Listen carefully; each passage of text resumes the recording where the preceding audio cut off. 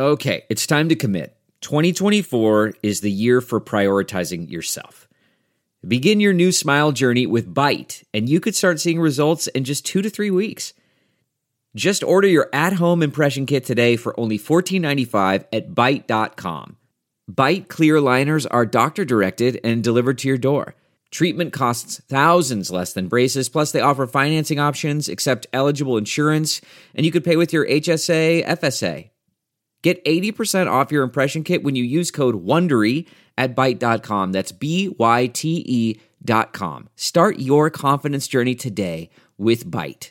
The Angie's List you know and trust is now Angie, and we're so much more than just a list. We still connect you with top local pros and show you ratings and reviews, but now we also let you compare upfront prices on hundreds of projects and book a service instantly. We can even handle the rest of your project from start to finish. So remember, Angie's List is now Angie, and we're here to get your job done right. Get started at Angie.com. That's ANGI, or download the app today. This whole thing highlights what a potentially complicated set of regulatory battles are going to come. In other words, will regulators accept this distinction between interface and protocol? Will they accept it for all protocols or just some that have reached a certain level of maturity? If they don't accept it, how will they try to exert pressure on the leaders of the related centralized entities? Welcome back to The Breakdown with me, NLW. It's a daily podcast on macro, Bitcoin, and the big picture power shifts remaking our world. The Breakdown is sponsored by NYDIG and produced and distributed by CoinDesk. What's going on, guys? It is Wednesday, July 28th, and today we are asking how decentralized is decentralized finance, and why does that matter? So yesterday, I did a show on 3 separate hearings on the Hill that related in some way to digital currency. That show also covered a letter sent by Senator Elizabeth Warren to Treasury Secretary Janet Yellen in the context of her role with the Financial Stability Oversight Committee. This is hardly the first time I've had multiple regulatory topics to cover on the same day, and that, I think, reflects just how much discussion of these issues is now happening at the highest levels of government. In some ways, this was an inevitable byproduct of the most recent bull run. Not just in the sense that higher prices and more attention bring more scrutiny, although that's part of it. It feels inevitable in the particular composition of this bull run. It's one thing if crypto is a siloed off segment of weirdos and malcontents and internet people, even if they keep getting richer and raising the value of their magic internet monies. It's something different when all of a sudden the participants are traditional financial institutions. The concerns start to magnify both from a consumer protection standpoint as well as from a systemic risk standpoint. If banks are allowing people to access Bitcoin buying, selling, and holding from their accounts, is there a greater consumer protection challenge? If hedge funds, which have historically been points of failure for the larger financial system, suddenly start to opaquely load up on crypto, does that mean a new type of systemic risk? Are stablecoins being adopted actually a threat to the dollar system that government currently controls? For regulators, these seem like reasonable questions, and thus we're seeing much, much more scrutiny. To sum up the point I'm trying to make, we were never going to have a Bitcoin and crypto move into the mainstream without a commensurate level of increased regulatory scrutiny. Now, when we discuss regulatory stories, given that they're such a growing feature of this landscape, I think it might be worthwhile to break them apart into a few different categories. There are the most significant, which is actual new regulations coming online or new government policies being enacted. An example of this would be the Vice Premier of China discussing Bitcoin mining bannings, and then the subsequent actions of the provincial governments to actually halt that mining activity. Another category of story we cover are regulatory narrative battles. These are stories where someone is trying to shape the tenor of the conversation in order to advance a particular regulatory agenda. Elizabeth Warren right now is a great example. She's not even at the stage yet of proposing some specific set of policies, with the possible exception of rolling crypto into some of the other specific policies she had previously proposed, such as her wealth tax. Instead, what she's doing is trying to shape the policy discussion around crypto in such a way to both force the issue and to have people see things from her perspective. Which, so far as I can tell right now, is that crypto is a wolf in sheep's clothes. Not a break from the financial past of overly powerful banks and hedge fund managers, but simply a new version of that same thing. Given what a narrative battleground regulations are right now, these sort of represent the vast majority of stories that I end up covering here. However, there is a third category as well. These are stories of the crypto industry self-regulating in some way in order to stave off what they perceive to be new regulatory headwinds. I think these are interesting both to see the actions of crypto companies, but also to see how crypto companies are interpreting what might come next. It's almost like a preview of the future. There were a few of these from the past few days that I wanted to mention. So first, let's talk about leverage. You might have noticed that on a lot of the shows where I discuss big market moves, we're talking about how leverage trading amplifies those moves. By way of quick recap, leverage allows people to bet on crypto with more money than they actually have. They have to put up a small portion of their bet as collateral. This means that they can make a lot more if the bet goes their way. They're literally increasing the value of that bet. However, if the market starts moving in the opposite direction of whichever way they're betting, it can get bad for them very, very quickly. They take on proportionally more risk. For example, if someone is levered long Bitcoin and Bitcoin's price drops quickly, they either have to add more collateral to keep their leverage trade open, or they might get liquidated. Every exchange has different margin requirements that need to be maintained regardless of how the price fluctuates. When someone does get liquidated, their collateral is forced sold and they lose everything. The reason that this is riskier in crypto is that market moves can be so sudden and abrupt. There's also a cascading effect with those liquidations.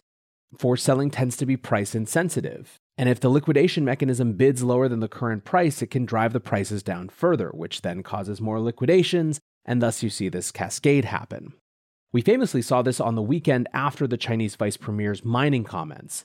Bitcoin dropped from about 42,000 all the way to under 29,000 for a time, and some of that was natural. It was people reacting to the news, it was miners selling, but especially from around 39,000 down, it was almost entirely liquidations and forced sellers. So, the point of this is that leverage has a big impact shaping the industry.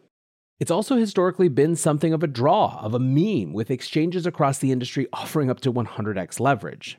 Last weekend, though, a couple of exchanges decided to change that. FTX was the first to announce that they were voluntarily removing all leverage above 20x. Disclosure, as I've said a couple times now, I help run marketing at Blockfolio, which is owned by FTX. But as is the case, as you'll often see, I had no part in this particular decision, and actually didn't even know it was happening until I read the thread that announced it. Anyway, a few hours later, CZ and Binance followed suit and made the exact same change. The cynic might say, lol, there's still 20x leverage available, but I don't think really the specifics are the point. What's more relevant is voluntary action by crypto exchanges to rein in some of the more extreme features of the industry, particularly those that contribute to volatility, right as that volatility is being discussed more deeply by those in positions of power. One of the most important developments in this space is that community banks, regional banks, and credit unions can now start offering Bitcoin to their customers. That's right, checking, saving, and now Bitcoin. It's all happening seamlessly thanks to a platform by NYDIG that offers institutional-grade custody and compliance. They're also the sponsor of The Breakdown. And if you want to find out more, go to NYDIG.com/NLW. That's NYDIG.com/NLW.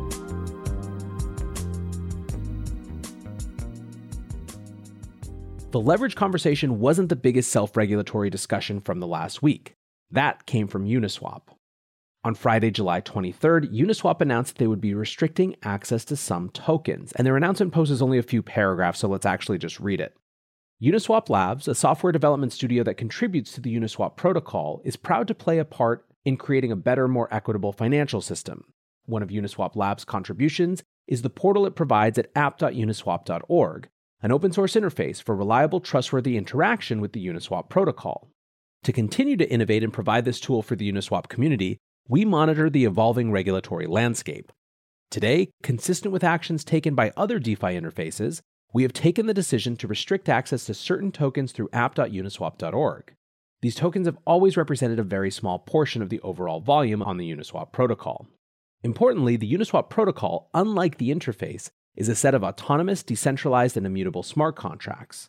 It provides unrestricted access to anyone with an internet connection. Similarly, this action has no impact on the Uniswap interface code, which remains open source, or the many other portals that locally run instances used to access the Uniswap protocol. Moving forward, we will continue to develop products and contribute to the Uniswap protocol in a way that is consistent with the broader DeFi industry's values, to provide safe, transparent, and robust financial infrastructure that can empower users around the world. And that's the end of the statement. The crypto industry was instantly aflame with discussion of this, and there are a few pieces to unpack here. First is the question of which assets were removed, and here's how the block describes the 100-plus tokens targeted. Quote, "These range from tokenized stocks, mirror stocks, options, and derivatives. Examples include Tether Gold, Opine options on ETH at different strikes and expirations, synthetics products on other coins and stocks, tokenized versions of Zelda and Mini Mario Cash, UMA yield dollars, and stocks like Mirror Amazon and Mirror Tesla." I think in many ways the tokenized stocks piece is the most significant. Earlier in the week, Gary Gensler had given a speech where he seemed to explicitly discuss synthetic versions of regulated securities as something on their regulatory radar. He said, quote, "It doesn't matter whether it's a stock token, a stable value token backed by securities, or any other virtual product that provides synthetic exposure to underlying securities." In short, the SEC was saying that a cryptoized version of a security is still a security, and Uniswap got that message loud and clear. And by the way, Uniswap getting the message was sort of the bigger hullabaloo than the specific assets that were targeted. The whole value proposition of a decentralized exchange is supposed to be that, by virtue of being decentralized, it doesn't have a central decision maker, a single point of failure, who can make the decisions to censor a certain asset or a certain type of trading. That's the idea, right? Well, sort of. Here's how Hayden Adams, the founder of Uniswap, describes this. Just a reminder, Uniswap protocol equals fully decentralized permissionless smart contracts on Ethereum. Uniswap interface equals open source GPL codebase. app.uniswap.org equals Uniswap Labs' own domain that points to an IPFS-hosted instance of the Uniswap interface. Now is a good time to learn the difference between an interface and a protocol and how decentralization works. Decentralization doesn't mean Uniswap Labs lets you do whatever you want on its website. It means you don't need a single interface instance to access the protocol. In fact, the majority of the volume doesn't come through app.uniswap.org today. This is due to a proliferation of on-chain integrations and alternative interfaces including trading bots, wallets, interface forks, other interfaces, DEX aggregators. In my opinion, the Uniswap protocol remains the most decentralized of the top DeFi protocols by a wide margin. Why? Non-upgradable and permissionless smart contracts with no admin keys or ability for uni holders to steal underlying liquidity. Eric Voorhees from Shapeshift, who are themselves in the process of completely decentralizing right now, reiterated this, tweeting, "Uniswap the company is centralized and delisted some tokens. Uniswap the protocol is decentralized and did not delist anything. Both points are newsworthy." Some people, however, weren't buying it. Alex Gladstein of the Human Rights Foundation retweeted a conversation between himself and Ryan Adams of Bankless from January, where Ryan had said, "The government can stop Bitcoin from trading by choking out liquidity on a few exchanges. Uniswap on Ethereum is unstoppable. If you're a friend of democracy and civil liberties, why aren't you a friend of DeFi?" In his retweet, Gladstein added, "Turns out that Uniswap was quite stoppable. This isn't some kind of game. It's a matter of what can be stopped by nation states and what cannot." This led to a ton of discussion and fighting with Alex Gladstein. Some made the point, like Ryan's original point, that this is the equivalent of a government forcing an exchange to delist Bitcoin, in that it would suck, but it wouldn't stop Bitcoin.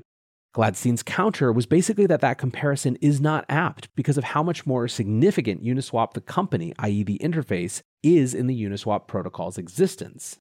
Still others pointed out that there were a significant number of other ways to access the Uniswap protocol, with even more popping up after this happened.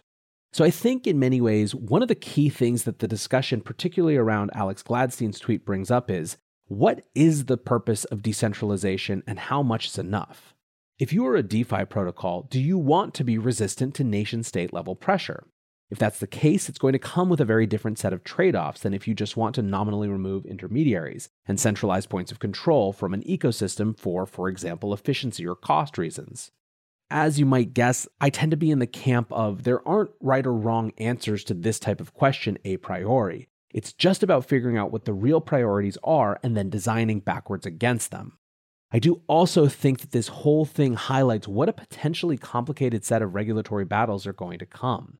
In other words, will regulators accept this distinction between interface and protocol? Will they accept it for all protocols or just some that have reached a certain level of maturity? If they don't accept it, how will they try to exert pressure on the leaders of the related centralized entities? How much of this will be about assets? In other words, what's security versus processes? In other words, know your customer and anti-money laundering.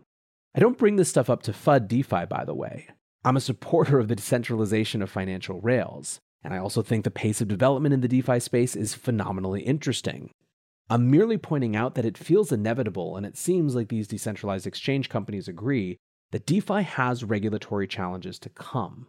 I think those will go better the clearer-eyed about them we are. But for now, guys, let me know what you think. I'm super interested, and as always, I appreciate you listening. Until tomorrow, guys, be safe and take care of each other. Peace.